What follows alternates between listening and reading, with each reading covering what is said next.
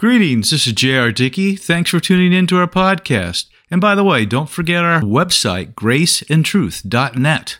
I hope you're having a great day, but if not, hang with me. It's about to get better.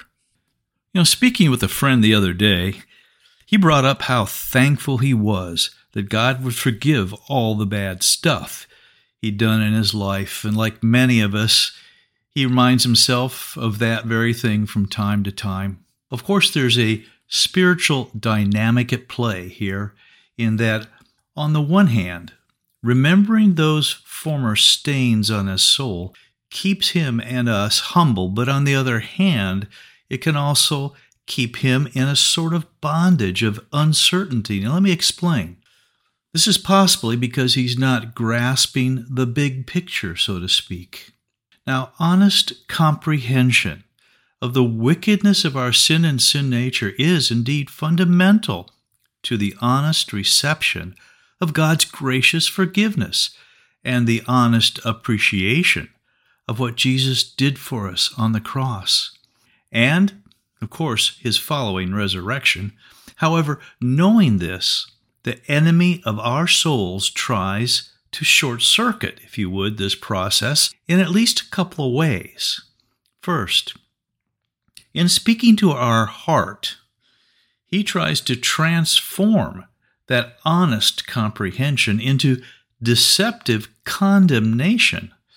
Thus, we can shy away from embracing God's forgiveness, even though we may give lip service to it.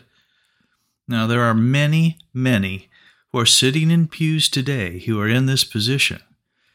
In addition, he tries to convince us that just as we cannot truly forget our misdeeds, neither does God. Well, because of this, many sincere Christians are expecting to get the so-called woodshed talk from God in heaven, and thus are apprehensive as opposed to appreciative and adoring. You see, it all comes down to simple faith. Can you truly believe that Christ's sacrificial death and resurrection demonstrated the depth of God's love for you? And can you believe that contrary to the lies of Satan, God's nature and intent is completely forgiving, welcoming, and all so many good things toward you in spite of knowing all about you? Now, many preachers like to talk about the beautiful process of sanctification, but they frequently confuse it with self-imposed moral codes somehow tied to biblical law. And that's too bad, because the real purpose of sanctification is to grow us up, so to speak, into the full stature of godly men and women. It is totally a work of the Holy Spirit in us, growing our faith in the faithfulness of our Lord. The do's and don'ts of those moral codes don't sanctify us. The faith that draws us closer to Him does. The natural obedience to His will is the fruit or the consequence of that sanctification process. So where does this kind of faith come from? I'll answer that in a moment. 1 John 1:9 says, "If we confess our sins, He is faithful and just to forgive us our sins and to cleanse us from all unrighteousness." Now, in that verse, there's a type of spiritual legal proceeding pictured that takes place concerning each of us, with Father God, if you would, presiding. Jesus is our defense attorney, and the devil is a sort of prosecutor. Now, don't take this too literally, but understand something very important to your spiritual well-being.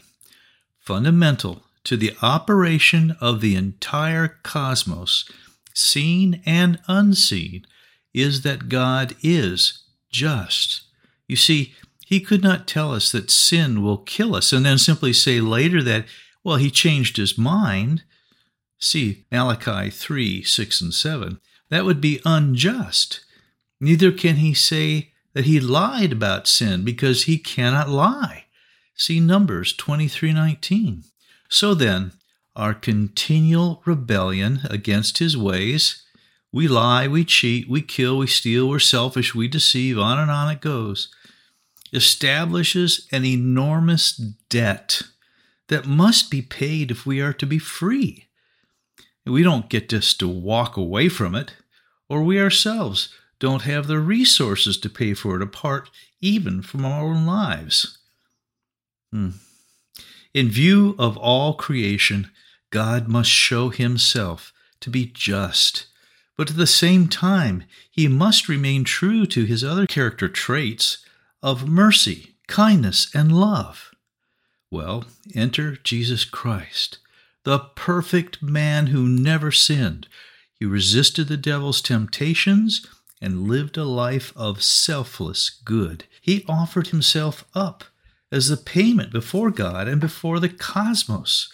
His life sacrificed for us canceled all debt of sin, beginning with Adam and extending to all his descendants, everyone, every sin, for all time, past, present, and future.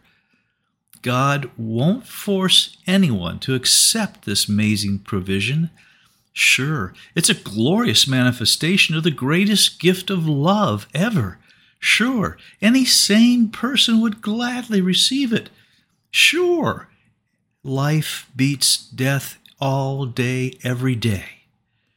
But God knows that if it is forced on us, then our gratitude is also forced and not real. Therefore, we all have a choice to believe and receive this gift of complete forgiveness and life eternal, or to doubt and die. So to believe and receive, all we need to do is demonstrate that we know we are on trial, so to speak, and justly so. We deserve it. We've sinned and there's no escaping that fact. That is, we need to confess our failures to God.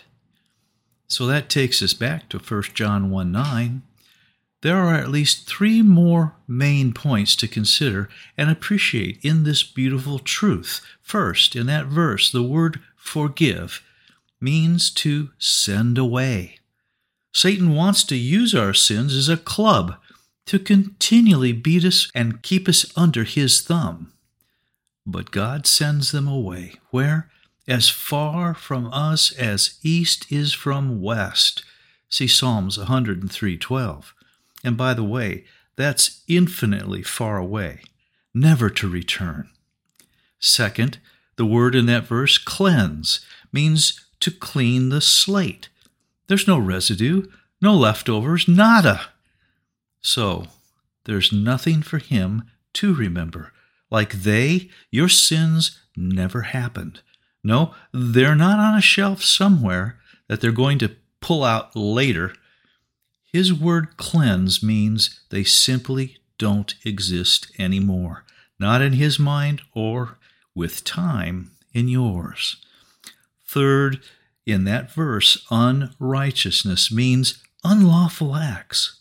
You see, his promise is to clean the slate from all unlawful acts. Now, these are the consequences of living sinfully. You see, your sin invariably has ugly impacts upon yourself and others. And sometimes you don't even know about it or see it. But God sees it all, and he has committed to make it all right.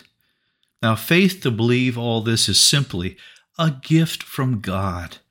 So ask him for it. If you're coming up short, it says in Ephesians 2:8, "For by grace are you saved through faith, and that not of yourselves. It is the gift of God." Let that sink in. So God's promise is to utterly forgive and to fix or make right everything you've messed up when you confess your need and failures, and with his generous gift of faith, to believe. What an outrageously good God. Now may the Lord grant you peace in the midst of any storm, and faith to trust him. Look for our next podcast, and may you realize more of His grace today.